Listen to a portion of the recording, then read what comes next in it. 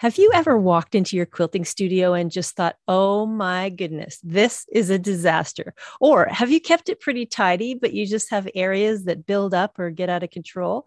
Well, if you have issues with ergonomics, efficiency, and organization, then this show's for you. Today, we'll talk with an expert about creating your perfect quilting space. Welcome to the Quilter on Fire podcast.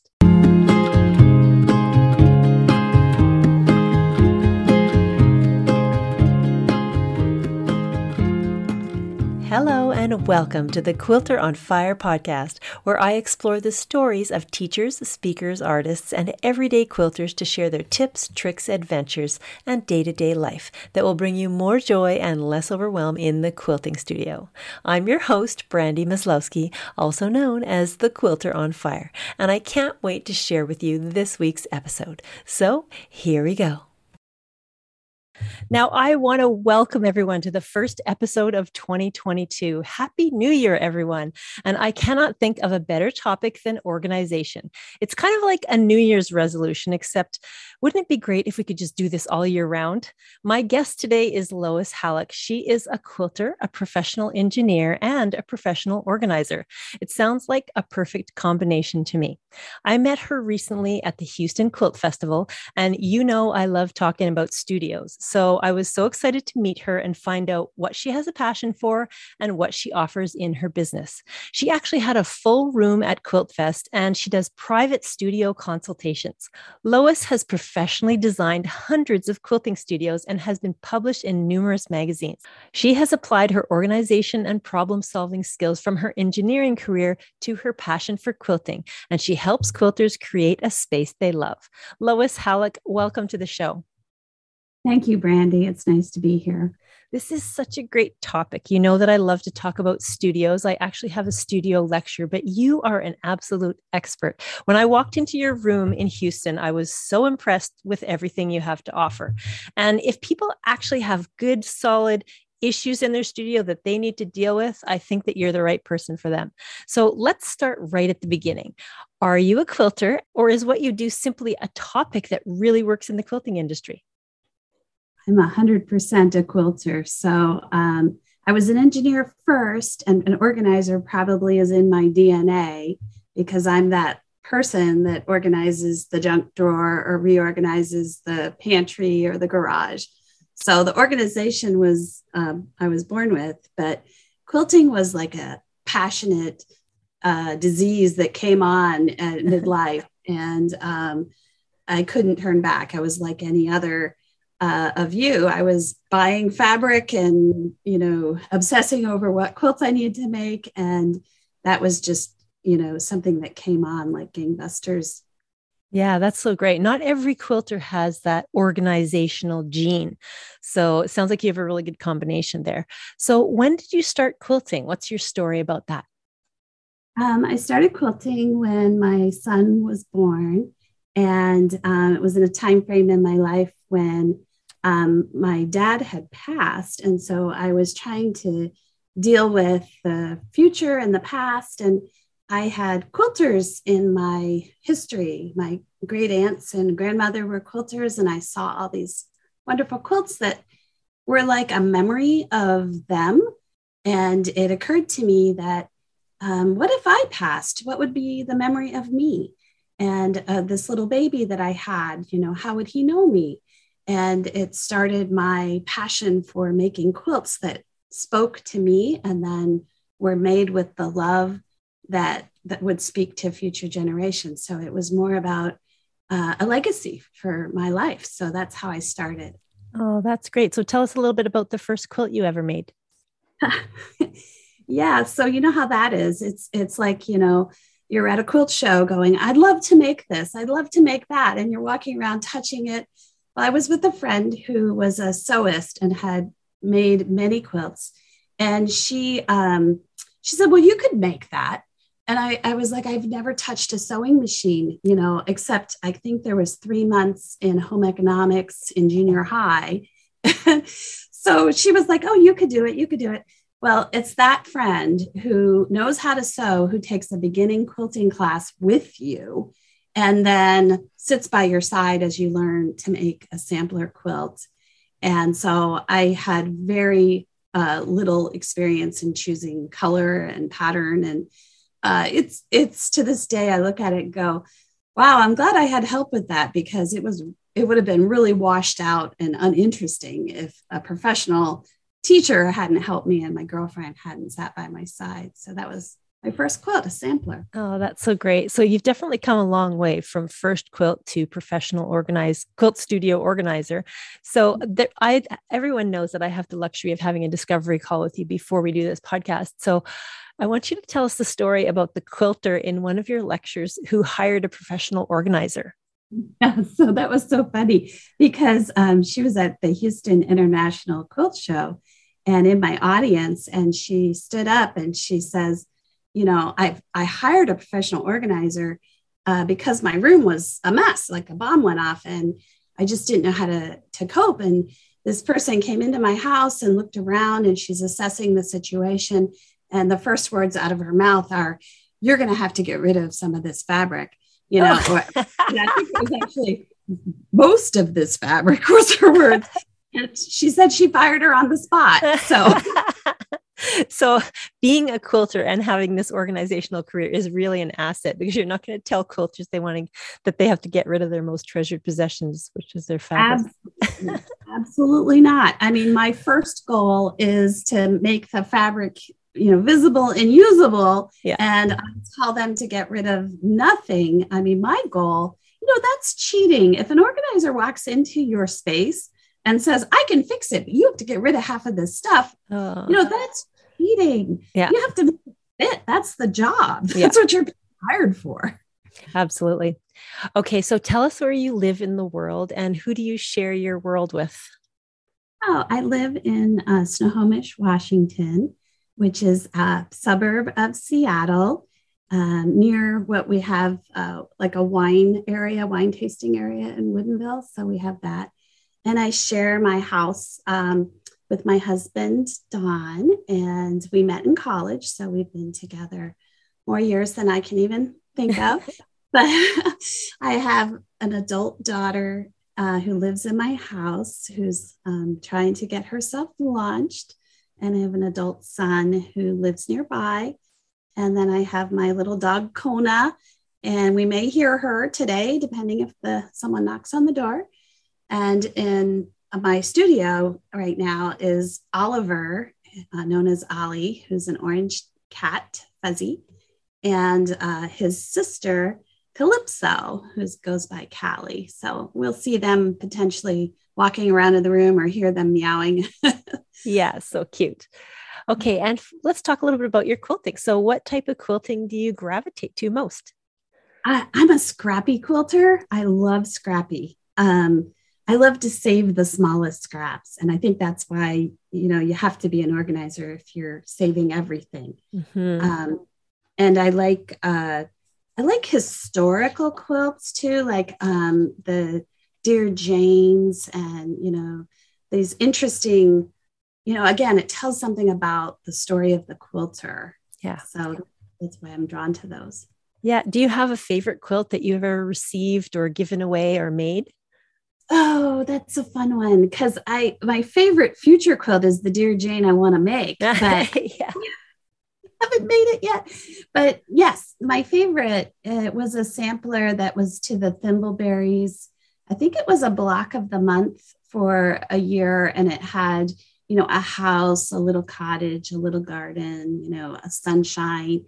And so it came out looking like a whole sort of story on a bed. And that's my favorite. Yeah. Okay. So I can't wait to get into the topic of creating a perfect quilting space. So let's start by talking about your book. Tell us the name of your book and tell us all about it. Okay. It's called Creating Your Perfect Quilting Space. And I wrote it to be a full how-to book. So the first half of the book has all the different things you need to know about layout, about lighting, about organizing, how to fold fabric, how to store projects, works in progress. And then the halfway point, it switches to makeovers. And the makeovers, there's 7 different makeovers. And the first one is the least expensive, which is rearrange what you already own. So it's don't spend any money, just get it right. Yeah. And then the last makeover is a 2-car garage that was converted for a husband and wife quilter as they were retiring and knowing they were going to have lots of time at home to be in the same space, but they absolutely didn't want to share anything. Oh. So that's how the book works. And at the back, it has where you can find all the products that are seen in each of the makeovers. And so if you see something in an after picture and you're like, what is that? Where did they get that? You can go find that information. Oh, that's great. And so tell me about how the book came about. Like, I know that you have a passion for organizing, but did you approach a publisher or did you self-publish, or how did that work? Well, that's a funny story in and of itself, because I think I was, midlife, working many years at Boeing as an engineer, and I was feeling, like I wasn't finding my path. And I was at a Quilt Guild meeting one night and stayed late chatting with a girlfriend in the parking lot. She's like, "What's going on with you?" And I told her about my job and how I'm so, what could I do with life? And she said, if you could do anything you wanted, what would you do? And I said, I do what that speaker, we just heard a quilter speaker and at the guild meeting. And I said, I would do what she does. I would travel the world and teach and talk about my passions for quilting. And she so happened to be an editor at a publishing house for quilt books, Martingale Publishing at the time. And she said, send me a proposal. And I was like, what? Because I knew her as a friend, not as this. And she's like, send me a proposal. So I sat down and I wrote a list of 5 different proposals because I didn't know, what would work. And on a whim, I threw in this, do a studio and organize quilter studios because of this quilter organizer gene that was in me. Yeah. And didn't have any material, just had this thought. Yeah. And when she called me to say they selected that idea, I was driving my car home from work and I felt like the floor had fallen out from under my feet and I was free falling. It was this exhilarating, exciting, oh my God, how am I going to make this happen story?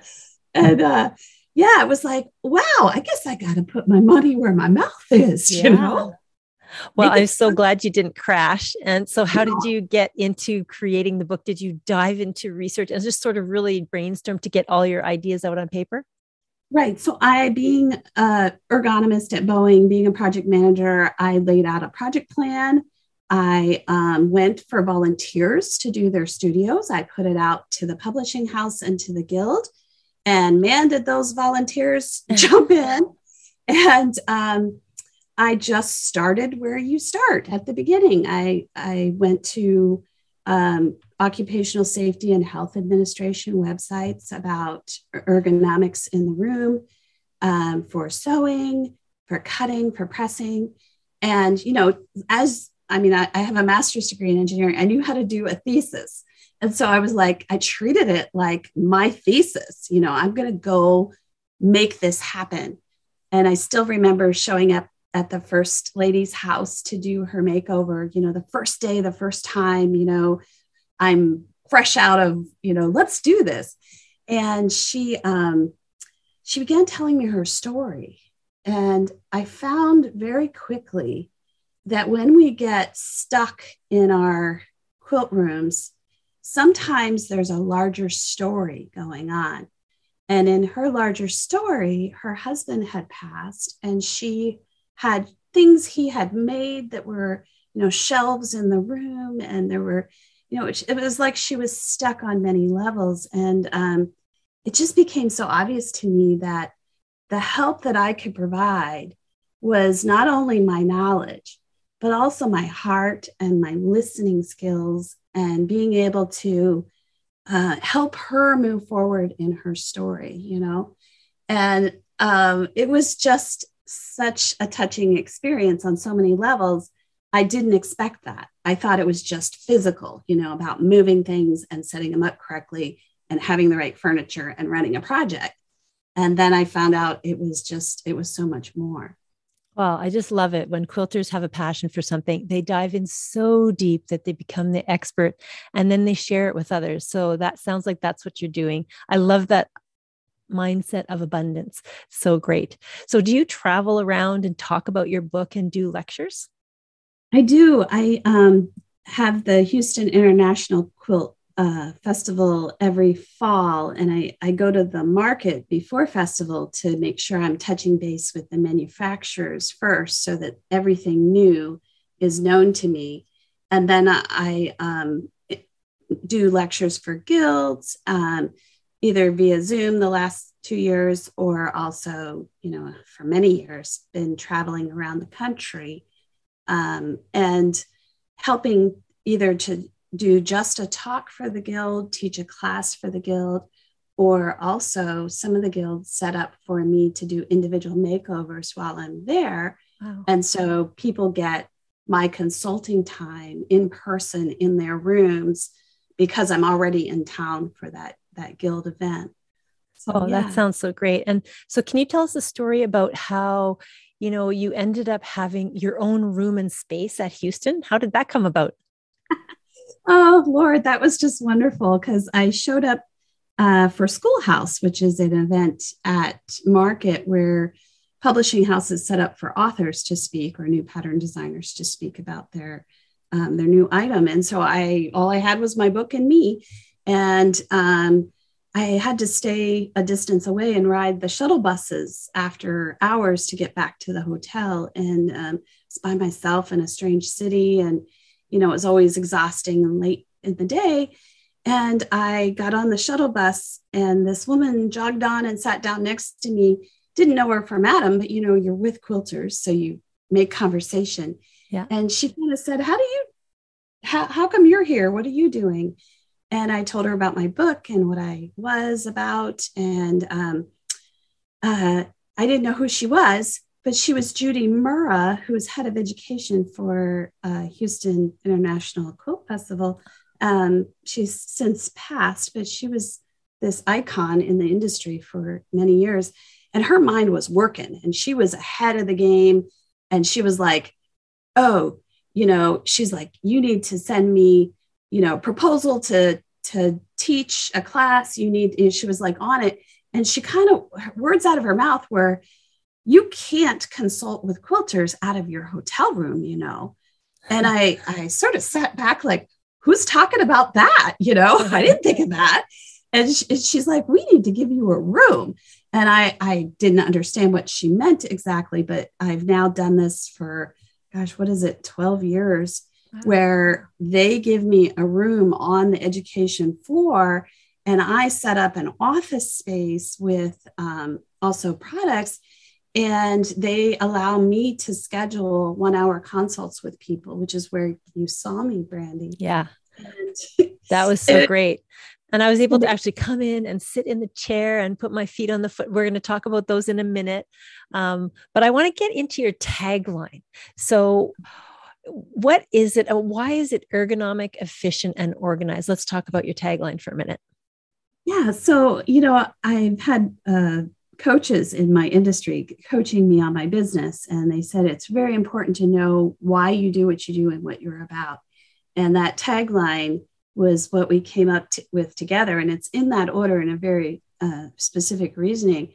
And it's because I think you have to be ergonomic first. You can't be injuring yourself or subtly fatiguing yourself or causing some kind of problem in your studio because the ergonomics are incorrect. So it's the foundation for me is the ergonomics, and built upon the ergonomics for me is efficiency, which means, can you move around in your space? Do you get from point A to point B? Are the things that you need where you need them? Are you using them where they are? Are they walking off out of the room? So efficiency is important for feeling like you're productive. It's not like a word like a factory word, efficient, because we want to pump out quilts. Yeah. It's a word about keeping our creative energy high. Yeah. And then, organized to me is sort of the obvious piece. It's like, if you're organized, things are in the place where you expect them to be. Yeah. So you have brought 3 tips to help us with today to get us going. So let's start with ergonomics. And then after the break, we'll have the other 2. So go ahead with the ergonomics tip.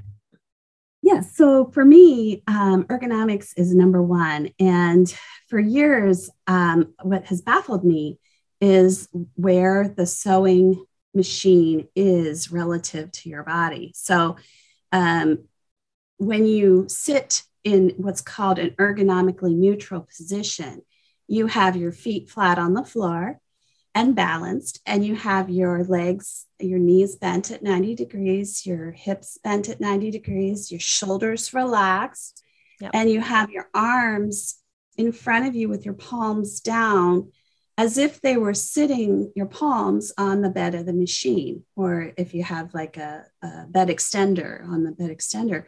And your body needs to be relaxed in what's ergonomically neutral while you're sewing.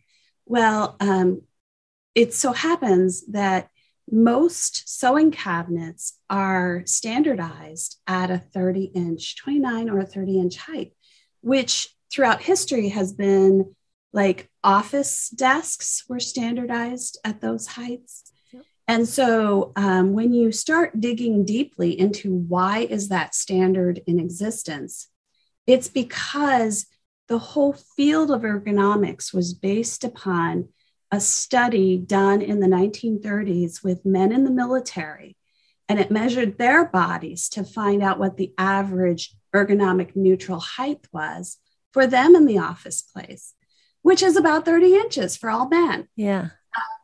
All women do not have that same number. So it was something that offices have learned since. So if you work in a large company in an office, they set the desk to the ergonomic neutral for your body. Yeah. But it's something that the sewing industry just couldn't absorb. And so I'd go to Houston Quilt Market and I would walk around the manufacturers, their display booths, and ask them about their tables and why they standardized on that height and could we get it lower? Yeah. And I would get these very strange answers. I mean, it was always 29 or 30, they would say. And then I would say, why do you do that? And they would look at me very puzzled. And so then I would describe who I was, that I came as an engineer and ergonomist, that I understood what was neutral for most women. And yet also there is no such thing as the average person. So couldn't we make it adjustable and be the right height for all women based upon themselves? And these sales guys would just start to shake their heads and go, but we sell an awful lot of them. I thought that was a funny answer. No, get it right. And so I don't think the industry has quite caught up with that need. Yeah.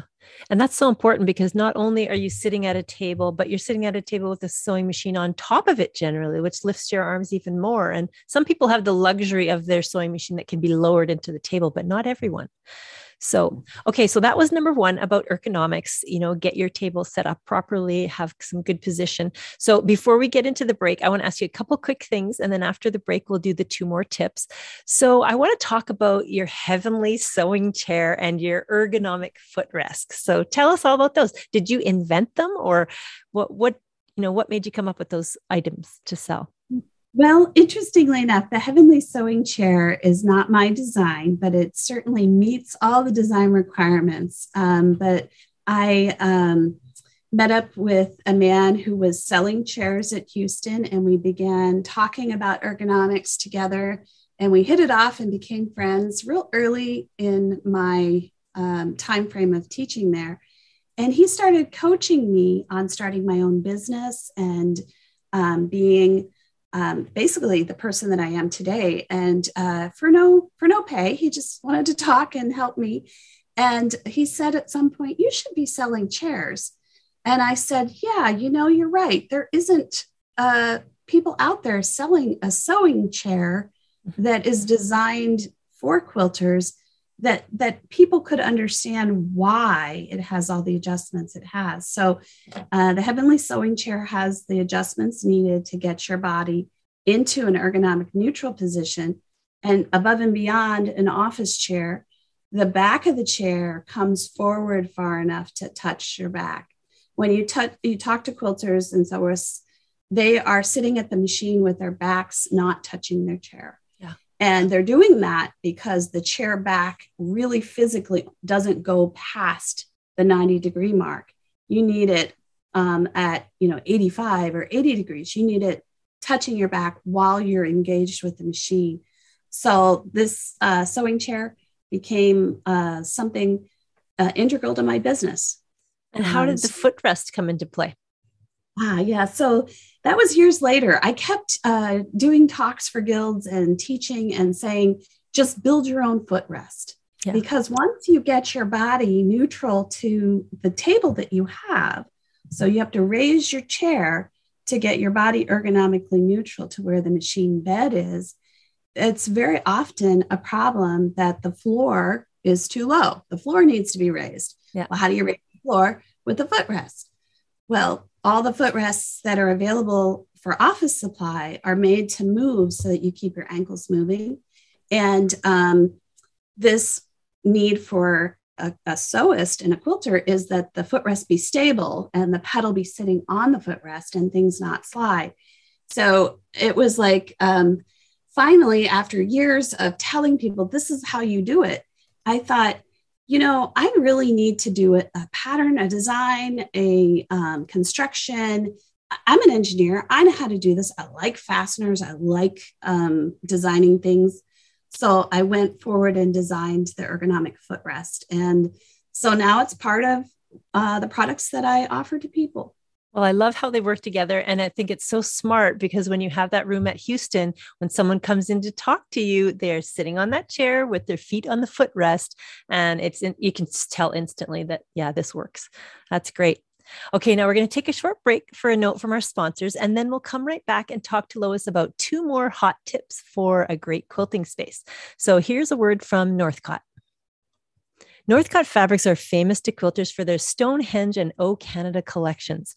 Right here on this podcast, we give away fabric from Northcott Collections, Banyan Boutiques, and Figo Fabrics. Look for all of these at your local quilt shop. Northcott, cottons that feel like silk.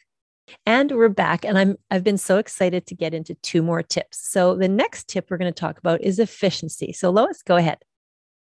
Yeah. So when you're working in your quilt space, you're sitting at your sewing machine. There's something called a work triangle. And it's very similar to a triangle that you hear about in kitchen design. When you're designing a kitchen, you have the stove, the refrigerator, and the sink. And so when you're working in the kitchen, you're walking between those 3 points of a work triangle. Yeah. Well, when you're in your sewing space, you have a similar work triangle. It's your sewing machine, your cutting table, and your pressing board.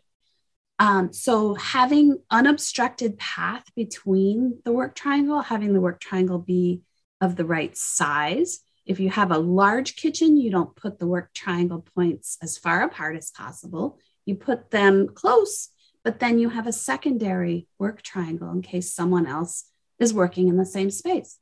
So there's 2 work triangles that I look at when I'm designing a quilt studio.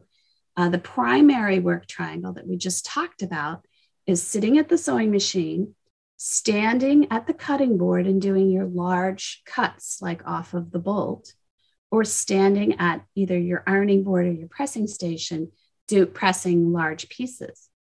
But if you're seated at your sewing machine, you may also want to consider a secondary work triangle that involves having a small place to cut and a small place to press while you're seated. So if you ideally could set up in a U-shaped workstation, you'd have your machine at the front and maybe you're cutting to your right if you're right-handed, and you're pressing to your left.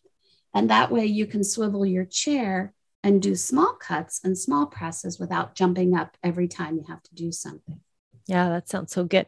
Okay. And tip number 3 was all about organize.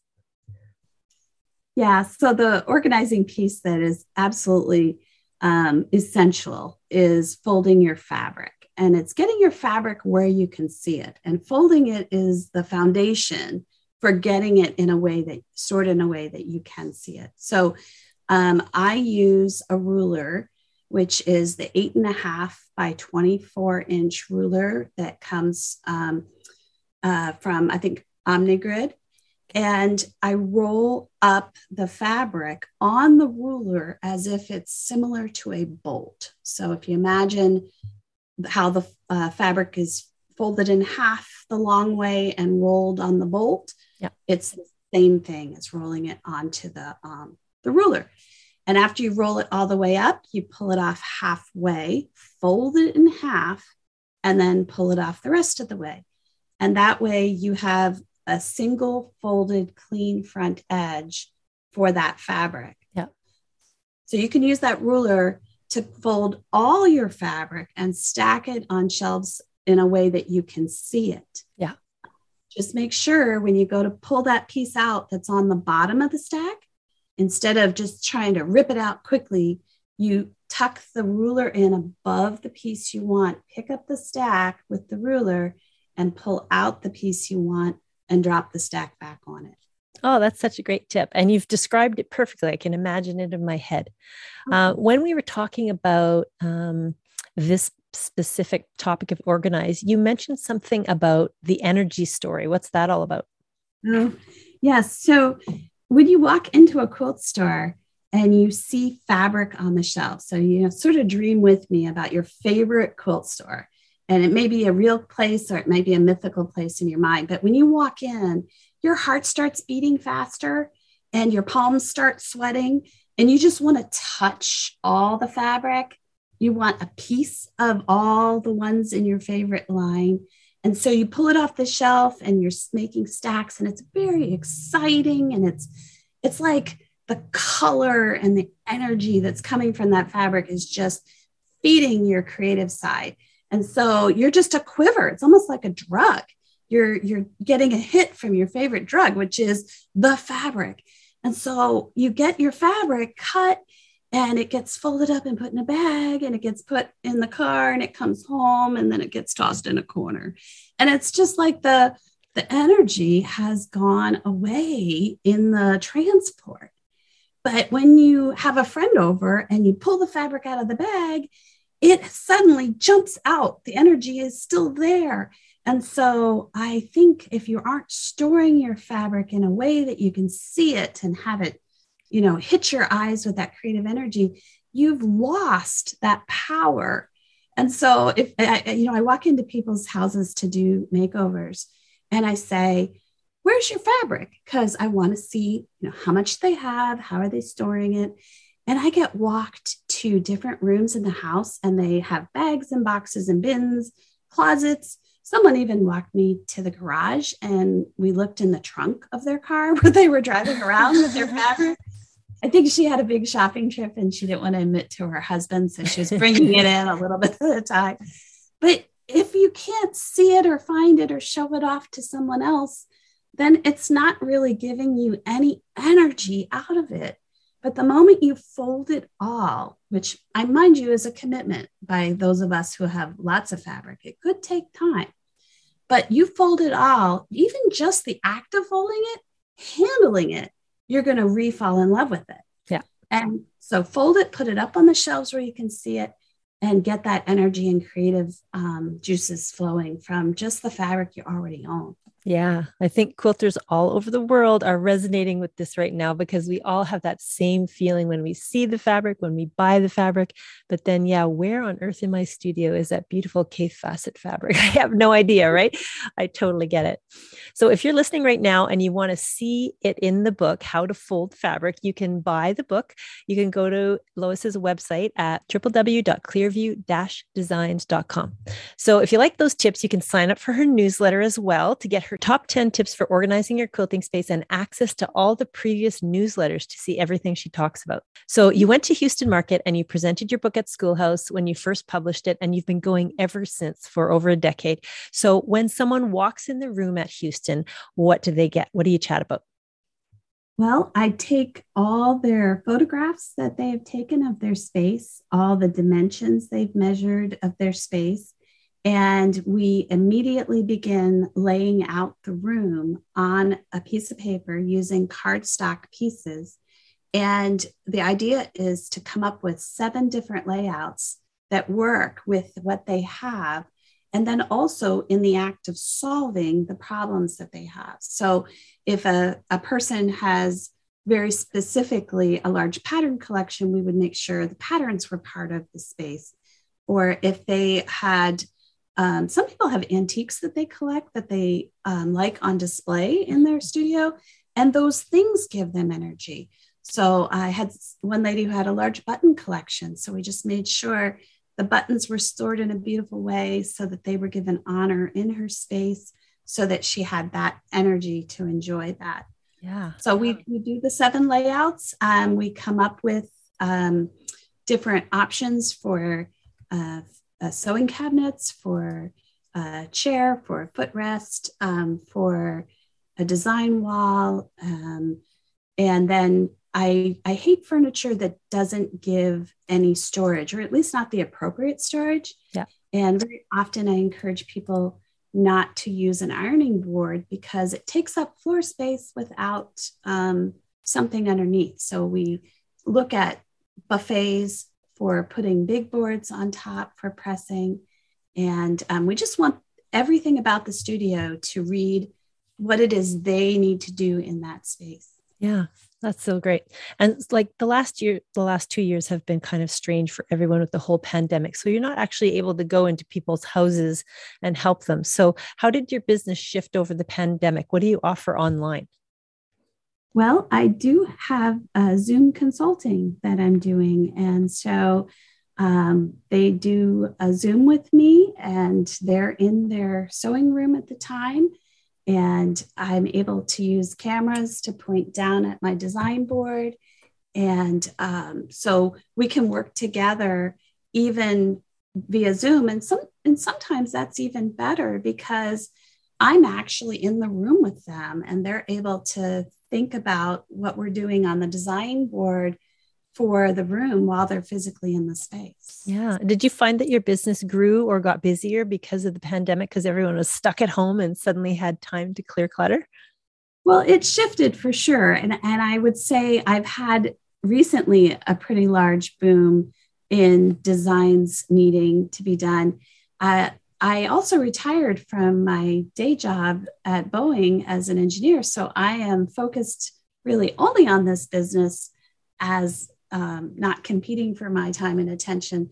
So things are coming through faster too, because I'm able to get the designs done quickly and then take on more clients. Yeah. Now you can say yes to more, right? Okay, so let's talk a little bit about the other parts of your business. We know you do one-on-one consultations, but you have classes as well. So tell us about that. Yeah, so I do. I have several classes listed at my website, and I teach also at an event here in Seattle called the Sewing and Stitchery Expo, which is held the end of February. They did go virtual last year, so I set up 3 sets of cameras at the cutting, pressing, and sewing, and taught my classes virtually. So I have some organizers that I've written patterns for. The Fat Quarter Organizer is a really popular class. And so we make something to store your fat quarters in, because as you heard, I'm a scrappy quilter, so I collect a lot of fat quarters. Yeah. And we have so many scrappy quilters who listen to this podcast. I had an episode on scrappy quilting with the Scrap Sisters from Manitoba, and it was one of my most highest listened to episodes. So there's lots of scrappy quilters listening. So you have classes that talk about organizing, that create organizers, but you also create patterns as well. So tell us about some of your patterns. Yes, thanks. So definitely have multiple patterns. One is the Fat Quarter Organizer. And then in addition, I designed a carrying case, which is a featherweight purse. So for all those featherweight people out there, the box that you carry your featherweight in, when it's empty, it weighs 7 pounds. It's made of a hard wood and it has steel like shelves in it and drawers. So I designed a soft-sided featherweight purse that carries the ruler that you need, the tools that you need in a tool organizer, and also has a soft-sided sleeve for your foot paddle. And that featherweight purse has really hit the markets. And apparently no one else has done it. So that was a fun thing to do. Oh, that's really cool. I have been to so many workshops where someone shows up with this beautiful featherweight and people just gather around because they want to see it. It's got that perfect straight stitch and everybody loves it, right? Yes. Okay, so we're about to get into the lightning round robin, but before we do that, I always ask the same question to every guest on my show. And that is, what brings you the most joy? Well, I have to say fabric brings me a lot of joy, but I wouldn't say the most joy. I think it's helping quilters to release their joy, by unsticking them from whatever is blocking them from creating in their quilt studio. So I'd say my most joy is helping that quilter get her studio in shape so that she comes back at her passion in a way that's new and fresh. Oh, I could definitely see that, because one time I did a little exercise to clean one of my junk drawers, and I emptied the whole thing out and I got rid of things I didn't need. I organized what I wanted. I put stuff in there that I always used right beside my machine. And not only did it bring me joy to have a clean drawer beside my sewing machine, it continues to bring me joy every time I can find my seam ripper or my little purple thing or all the things that I use the most beside my machine. I'm not losing them anymore. So I definitely can see how that feeling of bringing a quilter joy could bring you joy as well. Okay, so we're going to get into the lightning round robin right now. It's a rapid fire series of a few questions. I love to do this with all my guests. So are you ready? Sure, let's do it. Okay. What is your favorite notion? The rotary cutter. Okay. And has there been a person who has really made a difference for you in your quilting world? Darlene Gerton, the featherweight doctor. She helped me get into Zooming. Okay. And what is your messy zone in your quilting studio? Oh, shoot. I thought you were going to just say maybe messy overall. Oh, I was thinking about my clothing closet's pretty messy. That's okay. It doesn't have to be your studio. Yeah, no, I would say I have storage for like these little cubbies that go into the eaves of my room, and those are messy. Yeah, and that brings us to the sort of notion that clearing clutter and cleaning your studio is not just a one-time thing, right? It's just an everyday thing. You got to keep forgiving yourself and just keep doing it, right? Every day. Okay, do you have any quilty collections of any kind? I like toy sewing machines. Oh, that's cool. And what color do you choose most often when quilting? Blue. Blue, okay. And we already know you have some furry friends at home. So what are their names again? A dog and two cats, right? Yes. Kona is the dog, and Ollie and Callie are the cats. Oh, Ollie. My dog was Oliver, and I miss him terribly, but we called him Ollie as well. And actually, everybody thought he was a girl all the time because we kept calling him Ollie. We're like, Ollie, and they thought he was a girl, which is kind of funny. Is there anything that quilters might not know about you? Let's see, that I take clean clothes out of the laundry basket to wear. Oh, okay. Not everything has to be perfect and folded. You can grab it fresh, right? Okay, that was so fun. So thank you so much for enduring the lightning round, Robin.